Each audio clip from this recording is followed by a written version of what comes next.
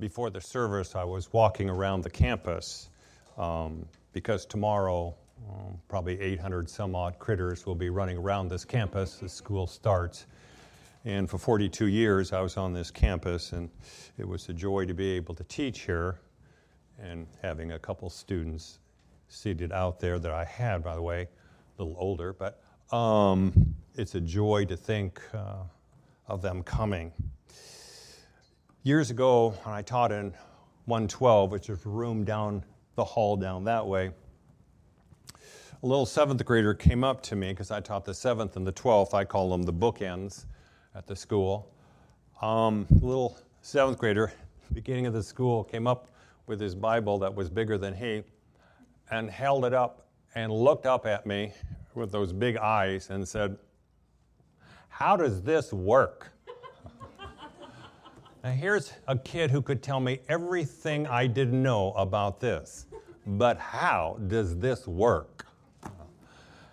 Well, probably one of the most helpful ways to explain how this works is to reveal the outline first of what I call the meta-narrative of the Bible. This will set the context for us this morning at Luke 7. You always begin, of course, with creation in the meta-narrative. That God created everything. It was good. The crown of God's creation was man, made in his image, created in order to enjoy the Creator's fellowship and love, to see his majesty and character, to spontaneously and joyously worship him, and to spread the dominion over the earth as God's agent. That was the joy and the privilege of man when he was created. But it didn't last long. The fall. Man turns his back on God, thinks he becomes the moral authority in his life, is estranged by God, and the earth is cursed to accommodate man's death.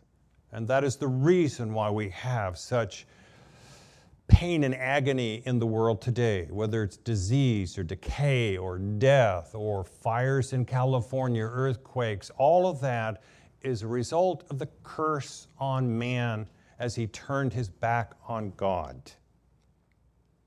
But as soon as you hit the fall in Genesis 3, you quickly see the solution, and that's the good news. In Genesis 3 gives the fall, but in Genesis 3:15 is a cryptic verse that some of you are familiar with that tells us that one will come from a woman, which is quite general since most of us come from a woman, and he will be a snake crusher. What I mean by that is he will destroy Satan. Well, that's rather general. Down the line, one will come. Begins general.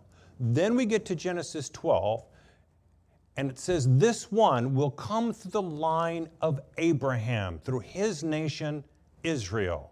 So it narrows down from a woman to a nation, and then you get to 1 Samuel 7, Jeremiah 23, and we discover it comes to the family of David. So it starts very general, begins narrowing down more specifically who this one is, and that it'll come specifically from the line of David. He will be a king like David, but he'll be a suffering king to redeem man, and he will be a reigning king who will restore this earth to what it originally was.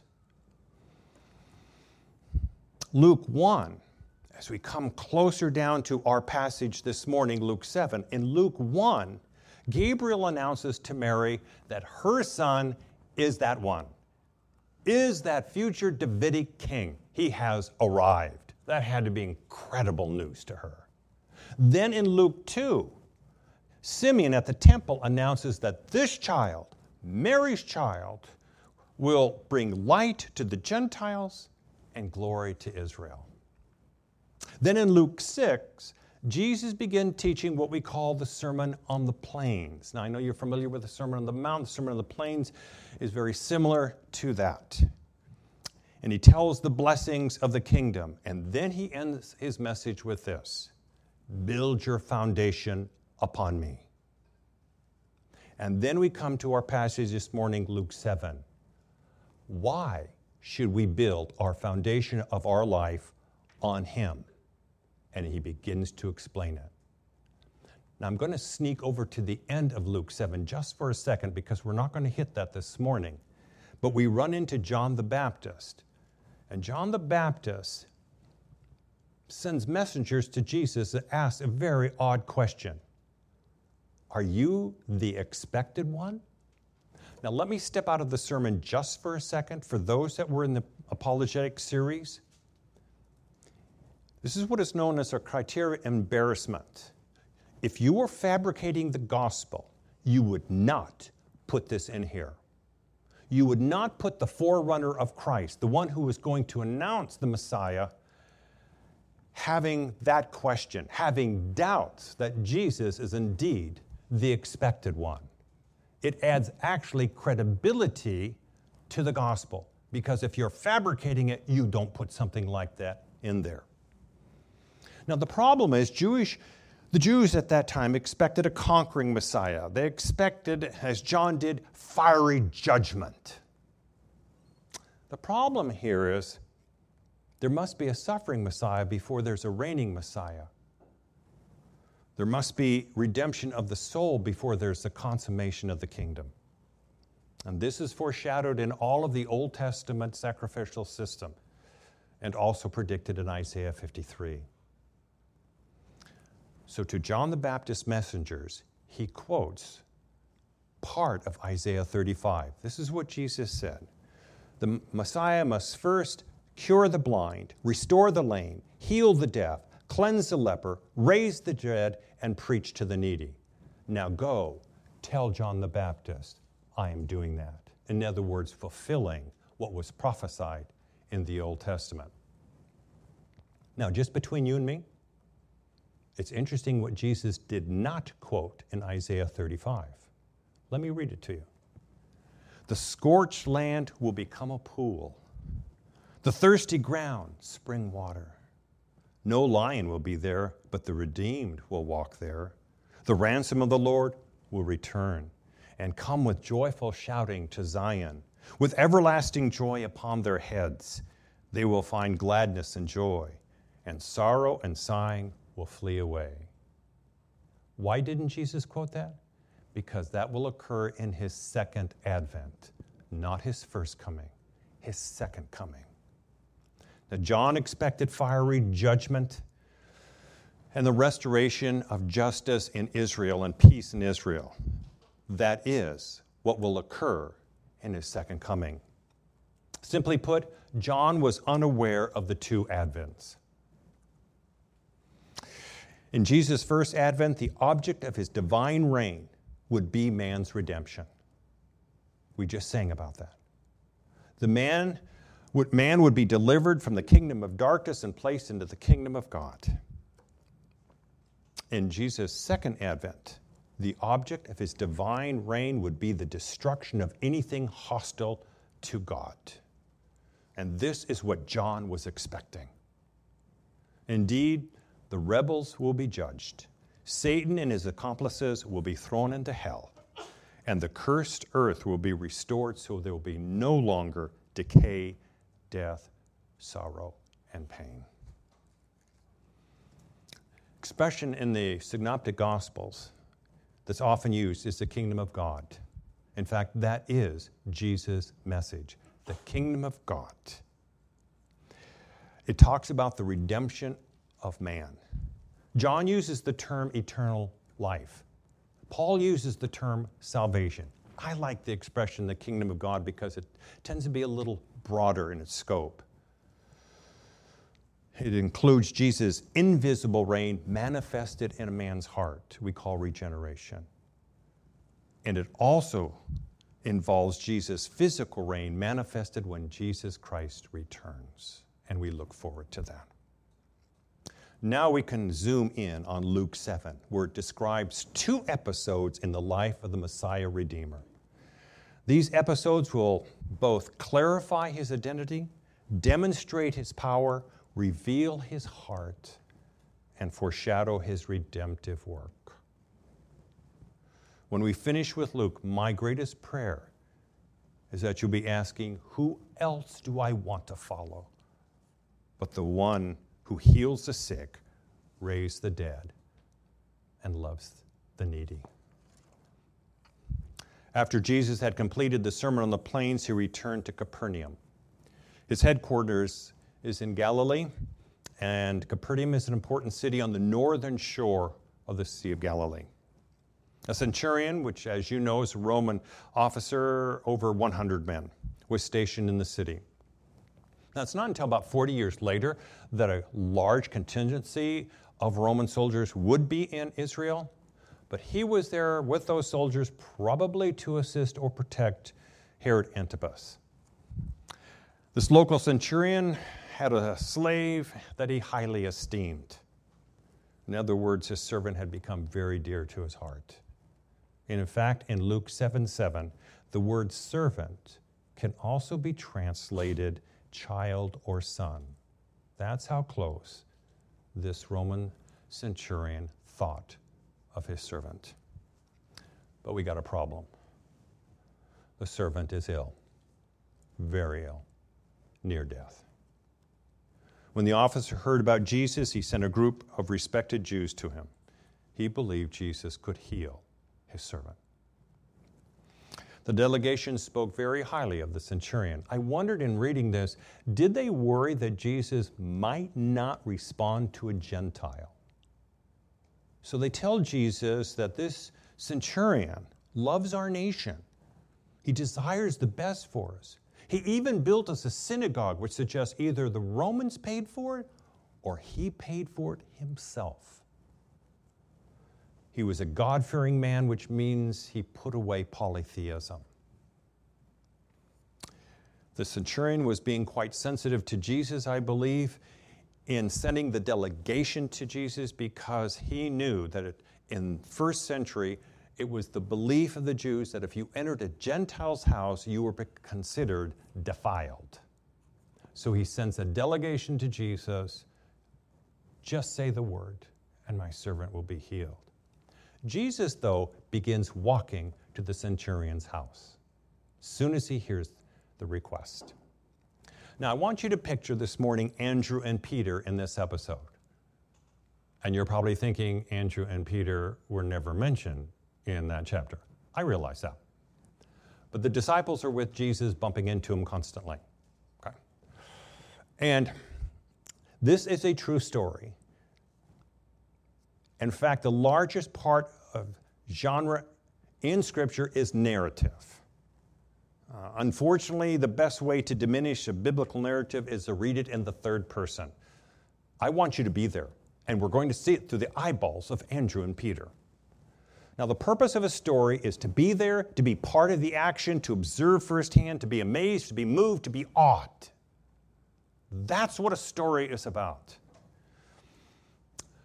Years ago, while I was teaching, before these things existed, when some students got done with an exam, some, not all, would take out a novel and read. Because you always have students that finish, in 15 minutes and others take, 3.5 hours.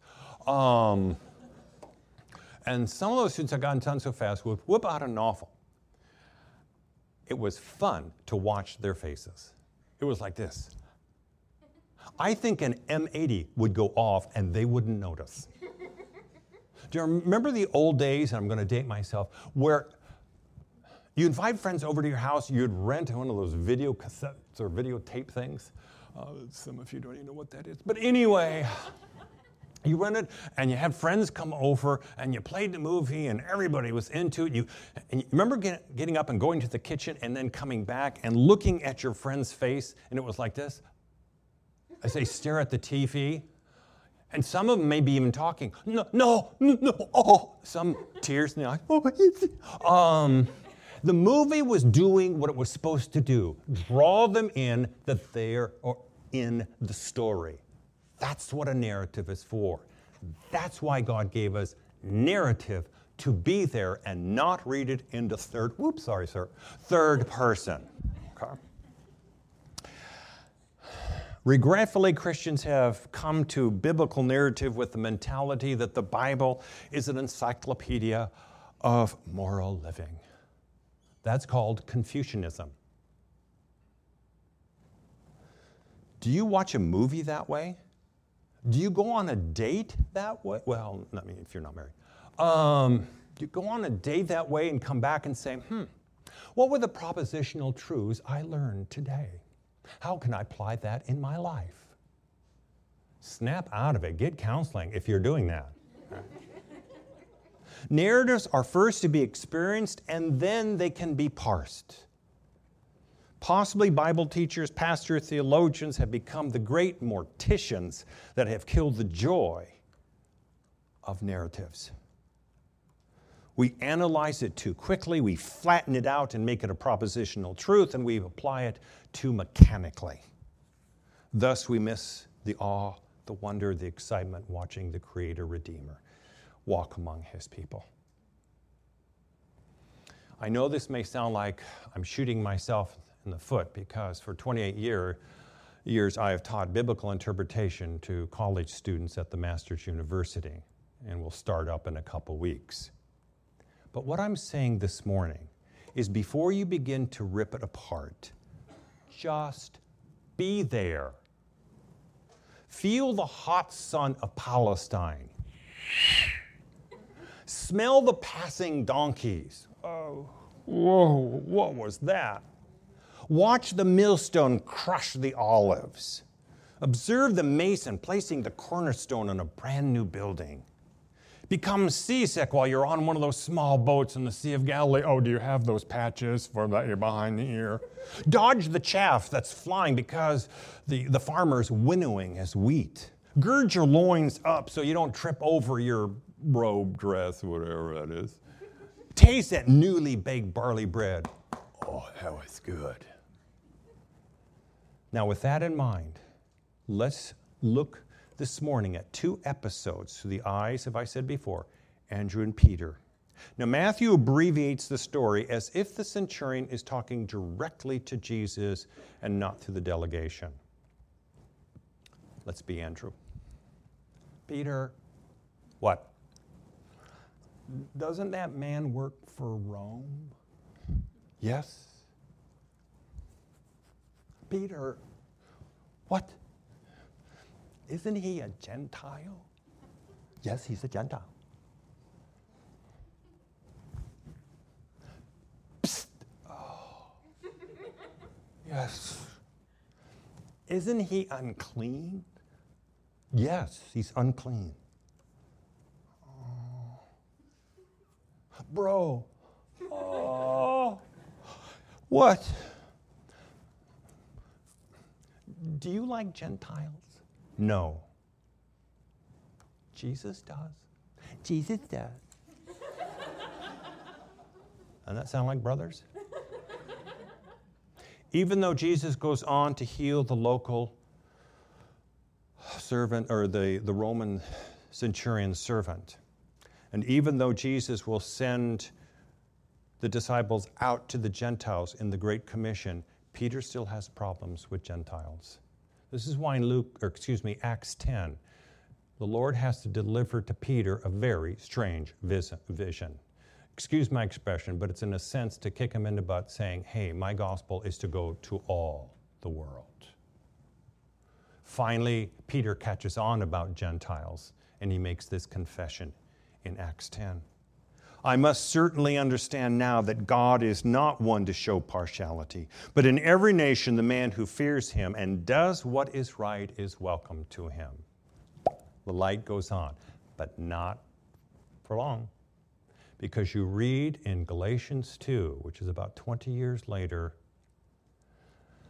Paul rebuking Peter for disassociating with Gentiles. So Peter has a problem.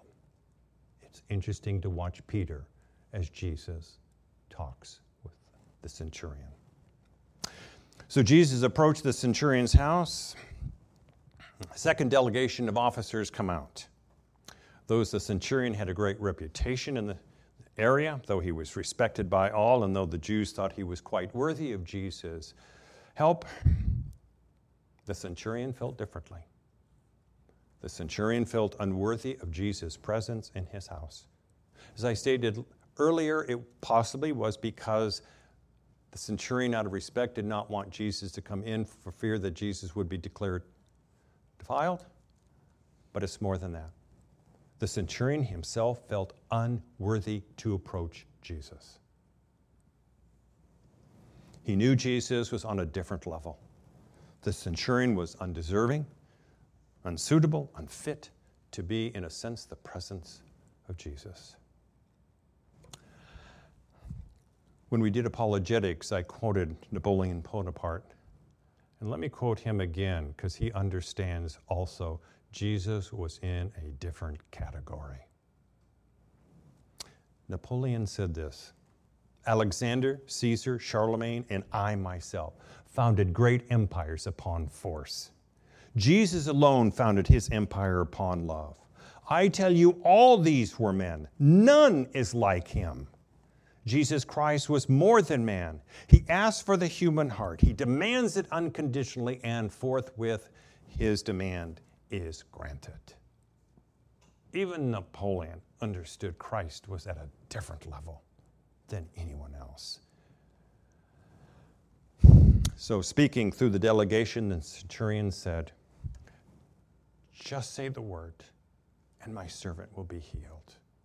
You don't have to come to my house. Just say the word, and he'll be healed. He went on to give an example as if Jesus needed an illustration to understand, but he did. He goes, I'm an officer. If I say to my soldiers, bark, they say, how loud? If I say jump, they say, how high? You are the master of the universe. When you speak, nature listens. Watch Jesus' response to this centurion's confidence. Oh. Scripture records, now when Jesus heard this, he marveled at him. Only 2 times in Scripture does it ever say Jesus marveled. One at the unbelief of the people who lived in Nazareth, and the belief of this centurion. Jesus proclaimed, I say to you, not even in Israel have I found such great faith. In this passage, you see the humanity of Christ. God cannot be surprised, but Jesus in his human nature was astonished.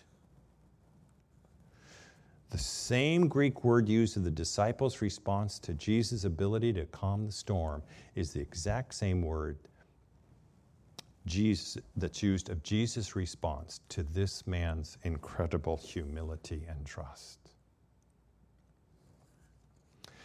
At first, I thought in reading these 10 verses, the whole focus was on the centurion and his character. And the longer I stared and read and reread this passage, I realized, no, the focus is on Christ. The centurion didn't have faith in faith. He had faith in Christ. He trusted Jesus because the Lord had authority over nature, disease, demons, and death. Let me be blunt. Faith cannot transform. Faith cannot change a soul. Christ redeems.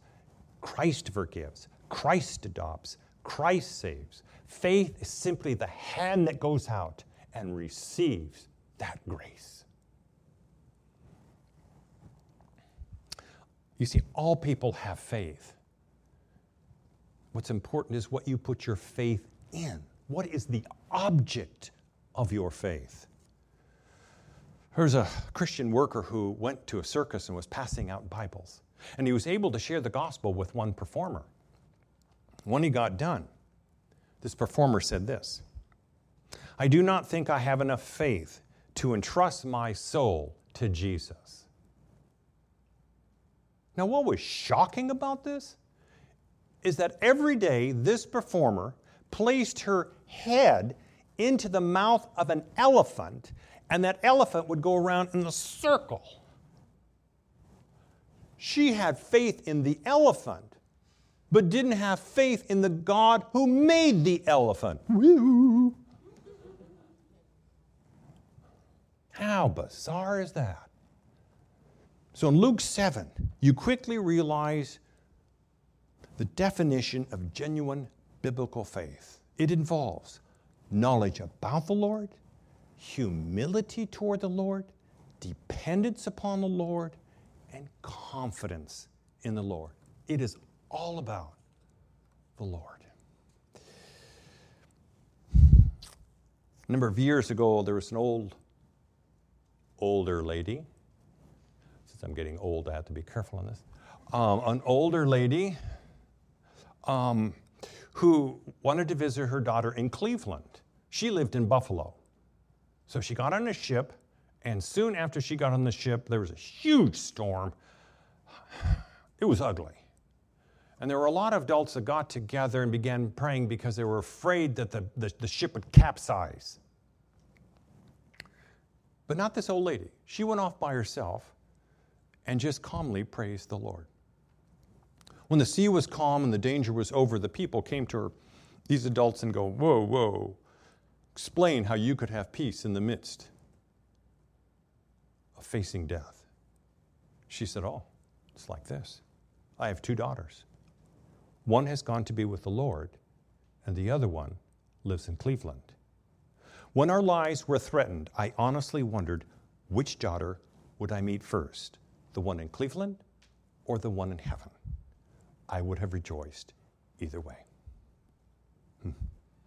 Both the Roman centurion and the old lady had remarkable faith in the Lord, who had authority over nature, disease, and death. Several weeks ago, I had the joy and the privilege to be able to go to the Arctic. It was an expedition ship, and there was 68 people on it, and able to stand on the Arctic pack ice and see polar bears and Arctic foxes, and if you're into birds, puffins and reindeer and blue whales. It was remarkable.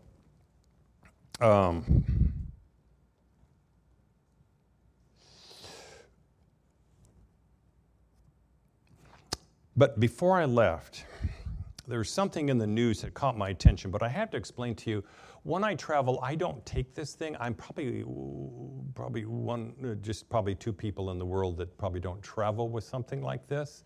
The other person's dead. I don't take iPhones, iPads, laptops with me. The reason is because when I travel, I just like to see the handiwork of God. I just want to go, wow. I don't want to go, whoa. Did you see that? I don't want to worry about it. But there was one thing in the news that I wanted to continue to know about. It wasn't about Russia. It wasn't about North Korea. It wasn't the NATO conference. It wasn't the nation's tariff, blah, blah, blah, blah, blah. What did I want to know about? It was 12 boys and their soccer coach who were trapped in a cave in Chiang Rai in northern Thailand. The story absolutely gripped my heart. And I think any parent would be gripped by this story.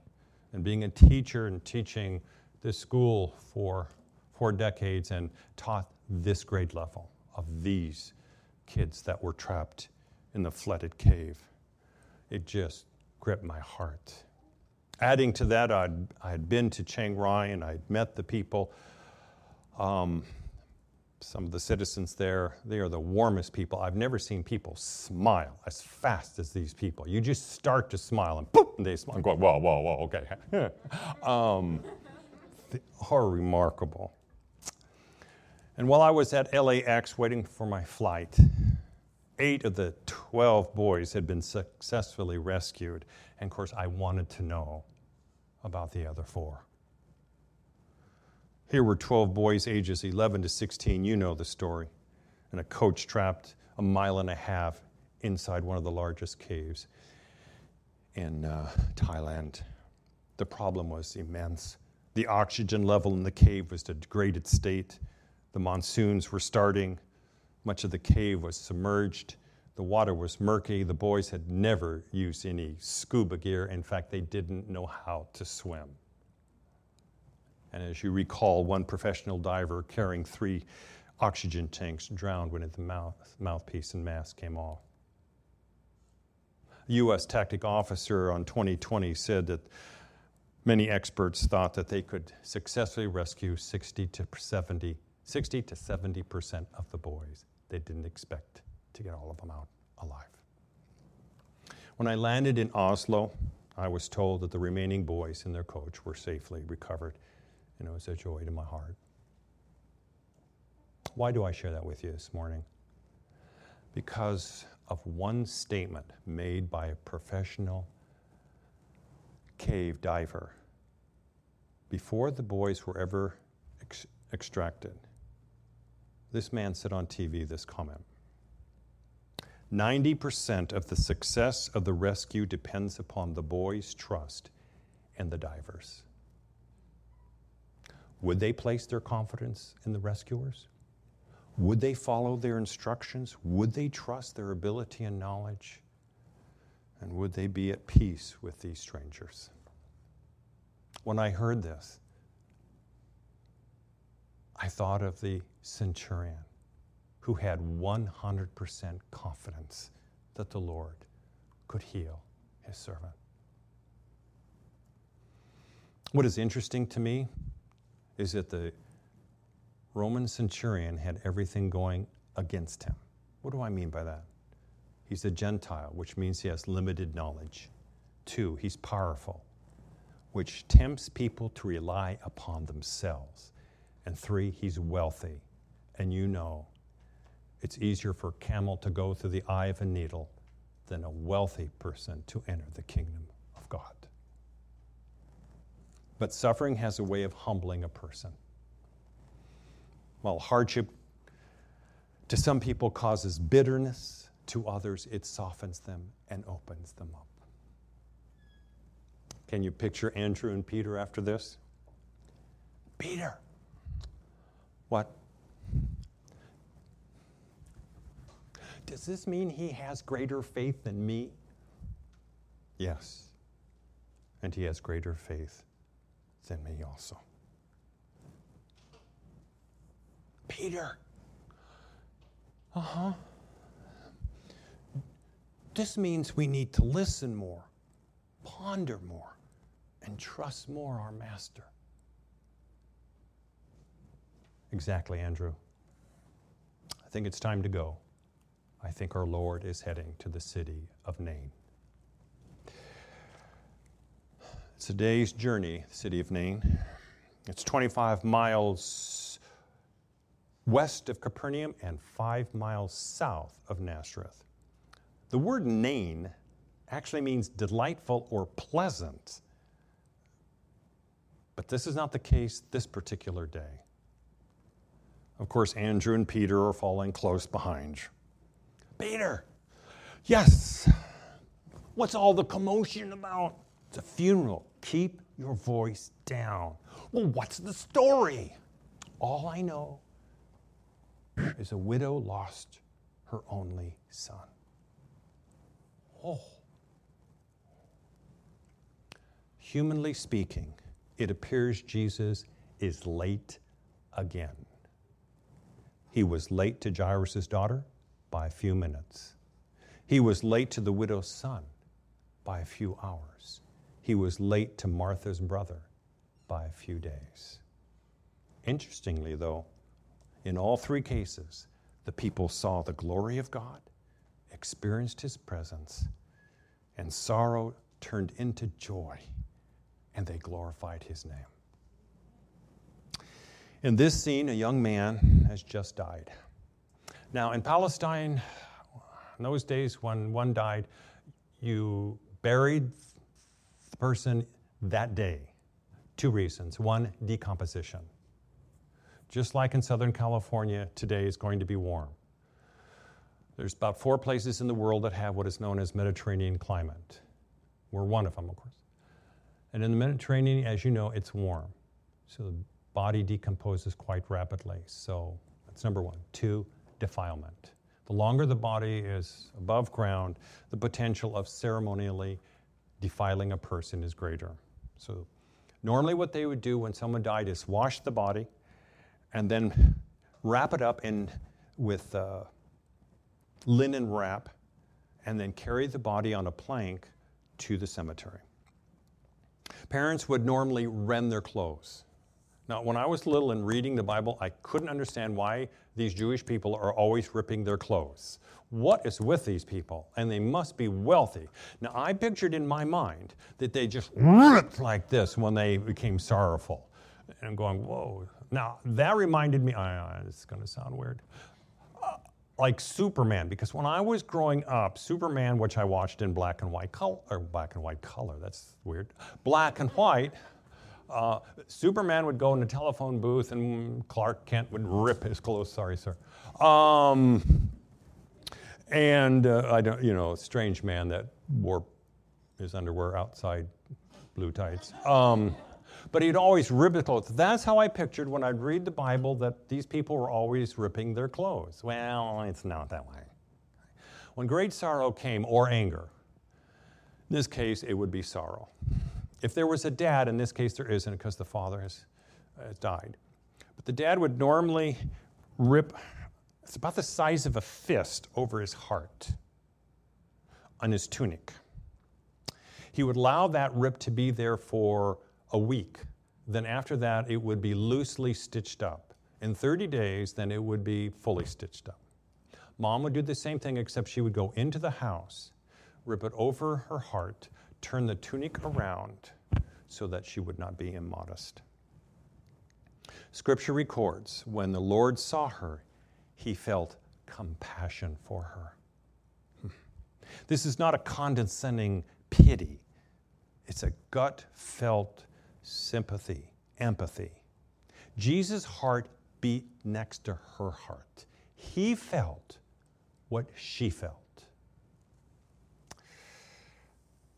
Years ago, I read, and it didn't say where this earthquake took place, but it was a horrible earthquake. The more I read, my guess, and it was only a guess, it sounded like that terrible one about 10 years ago in China. This earthquake that occurred was in the morning when people were at business, kids were at school. And when it hit, the houses went down like dominoes, when you're a little kid and you hit dominoes, so forth. And the houses just did that. But the horrifying part of this earthquake is a school collapsed and almost every child was crushed to death. There was a doctor in the town and he realized he had to get immediately to the hospital, leave his house and go directly to ER because he knew the horrible situation and the need for him. One boy, little boy, that had been rescued because he had been crushed, but he didn't die, and they were able to get him to the hospital. And this one particular doctor with a team worked on this boy for 7 hours. Can you imagine being the parents waiting in the waiting room 7 hours? But they couldn't save him. And the doctor decided that instead of sending the nurses out to tell the parents about the results, he would go out and tell mom and dad. And when he approached them and told them the bad news, the mother, of course, just broke down into tears, and she took her fists and came right up to the doctor and began beating him on the chest like this. And he didn't move. He just stood there like this, taking it as this mother cried. And when she got done, he put her arms around her and hugged her, and tears came down his face. Little did she know that when he was at home in the morning, news came to him that his only son had been crushed and killed at that same school. He knew exactly what she felt. This is why I love Hebrews 4:14 and following. Since we have a great high priest who has passed through the heavens, Jesus, the Son of God, let us hold fast to our confession. Then it gives us a conjunction for, which is an explanation. Why should we hold on to our confession? For we do not have a high priest who cannot sympathize with our weaknesses, but one who has been tempted, tried in all things, and yet without sin. Here comes another conjunction. Therefore, as a result, let us draw near with confidence to the throne of grace so that we may receive mercy and find help in the time of need. You see, I can't shake my fist at God and say, you don't know what it's like to lose your only son, because my words were turned to ash in my mouth. So Jesus walks right to the body and touches the plank. Probably Andrew's going, oh, Peter, tell him not to touch. He's going to get defiled. Don't touch. Because in Numbers 19, it says, if you touch a dead body or anything associated with a dead body, you would become defiled. But Jesus makes the defiled clean. And out of compassion, Jesus interrupts the funeral and stops the procession. By the way, the word compassion, and I think Sergio mentioned this a couple weeks ago, the word compassion here is used of the Samaritan in the parable of the Good Samaritan and used of the father in the parable of the prodigal son. In other words, as the heart of the Samaritan went out to that badly beaten Jew, as the heart of the father went out to his lost son, so Jesus' heart went out to that desperate and weeping woman. When Jesus stopped the procession, he instructs the people, stop weeping. Is crying normal? Yes. Is it right? Yes. Nothing is wrong with crying. God gave us tears. In fact, Jesus wept bitterly right before he raised Lazarus from the dead. Probably he wept over the ravages of what sin does and destruction of death. But in our passage today, he's concentrating upon the joy that's going to occur.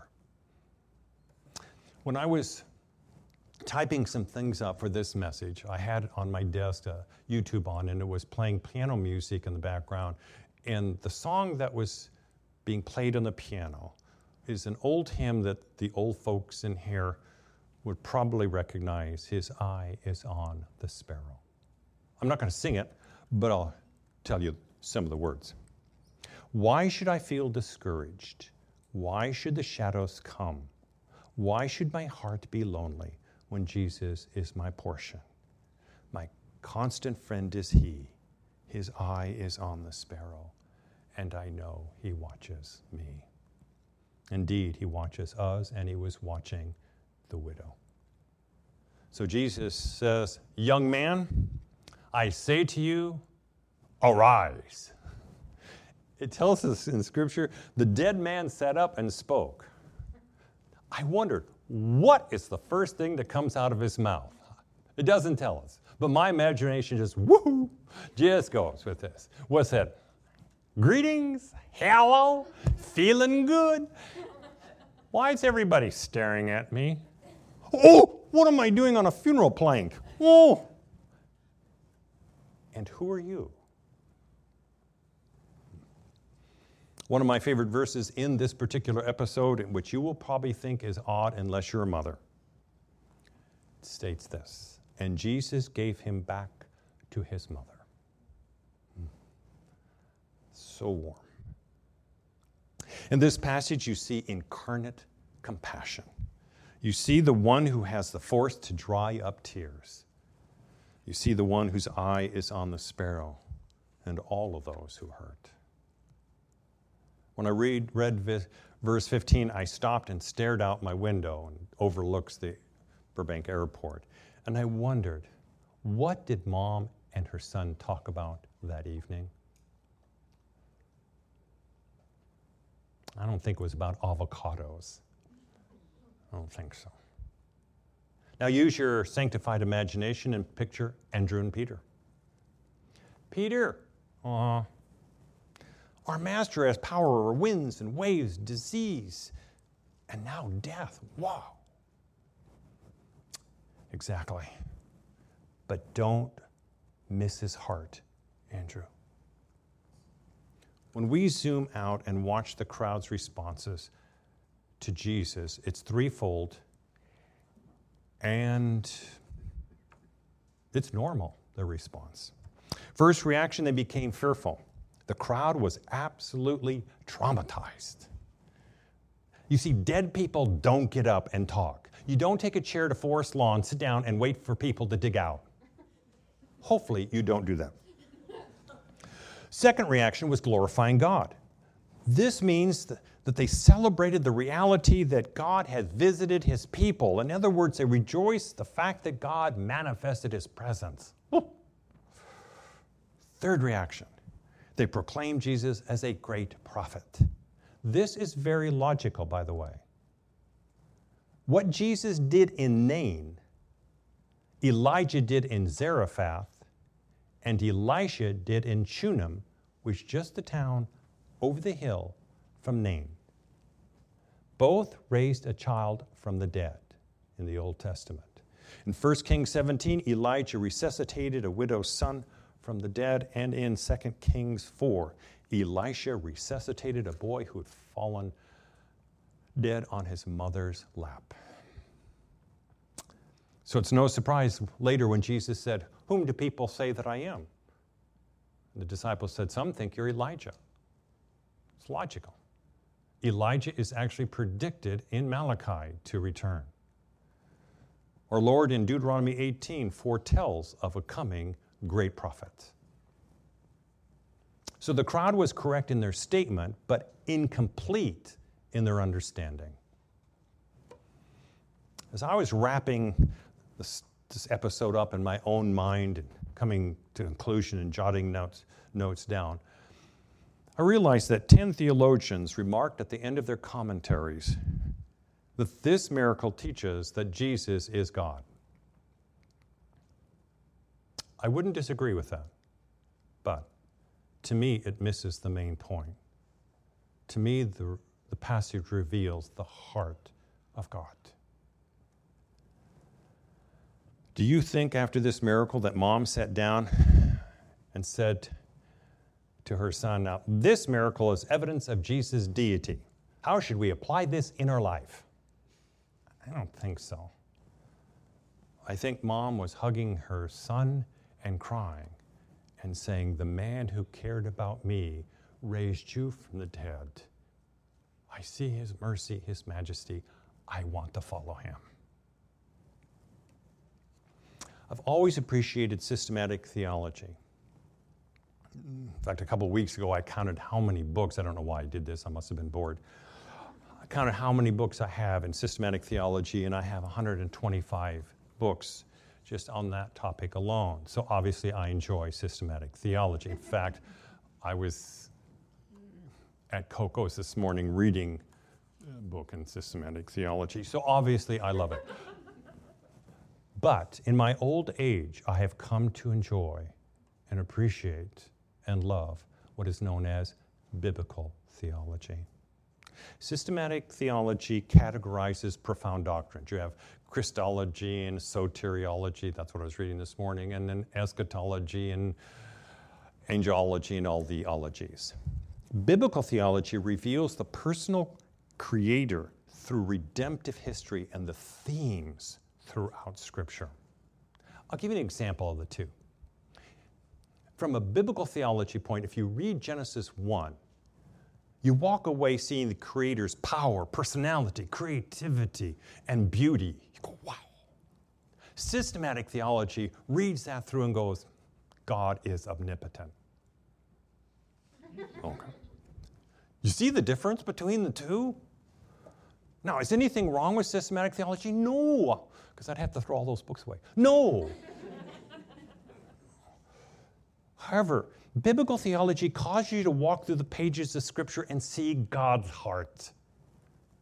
Systematic theology takes from biblical theology and makes a list. God is holy, God is sovereign, God is merciful, God is just, God is omnipotent. Nothing's wrong with that.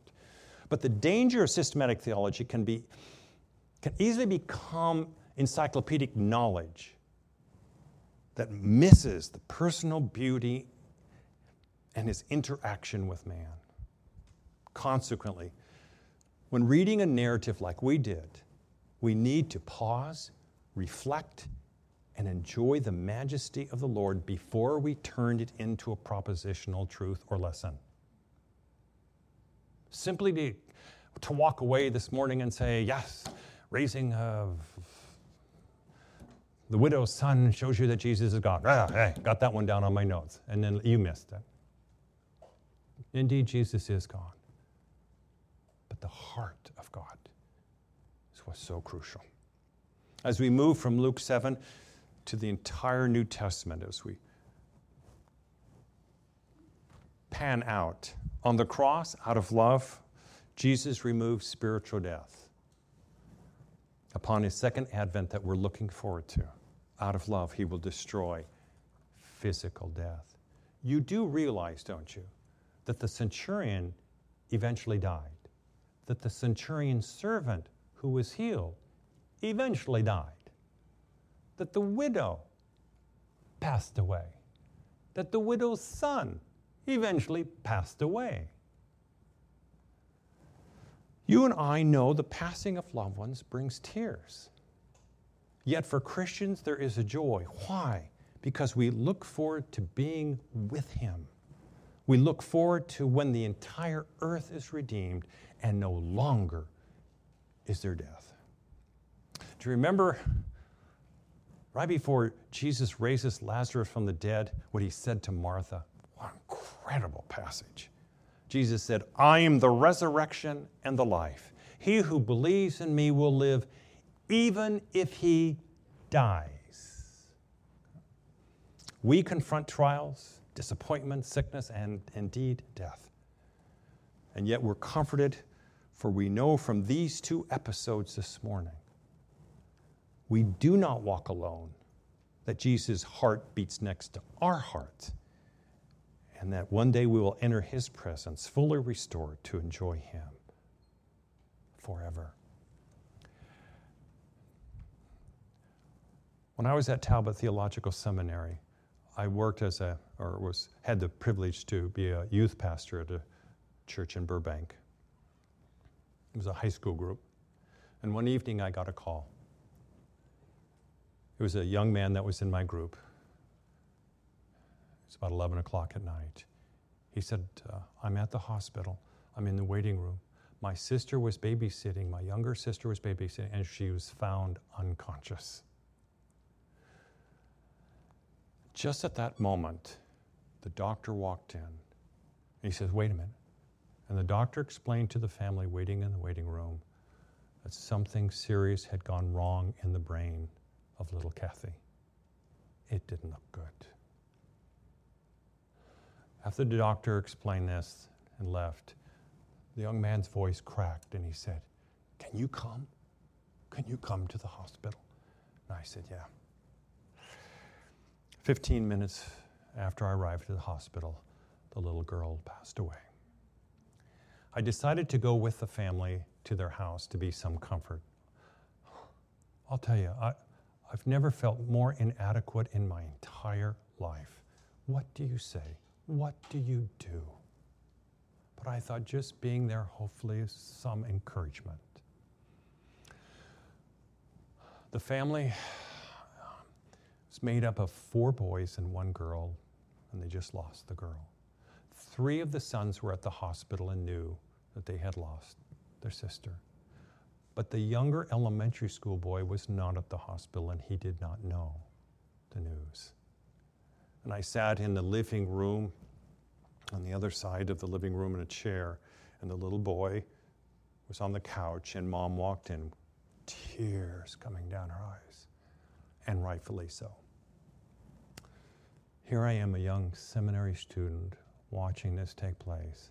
And the mom sat down, and she said to her little boy, God has given wonderful Kathy to us for 13 wonderful years and loves her so much, he took her home.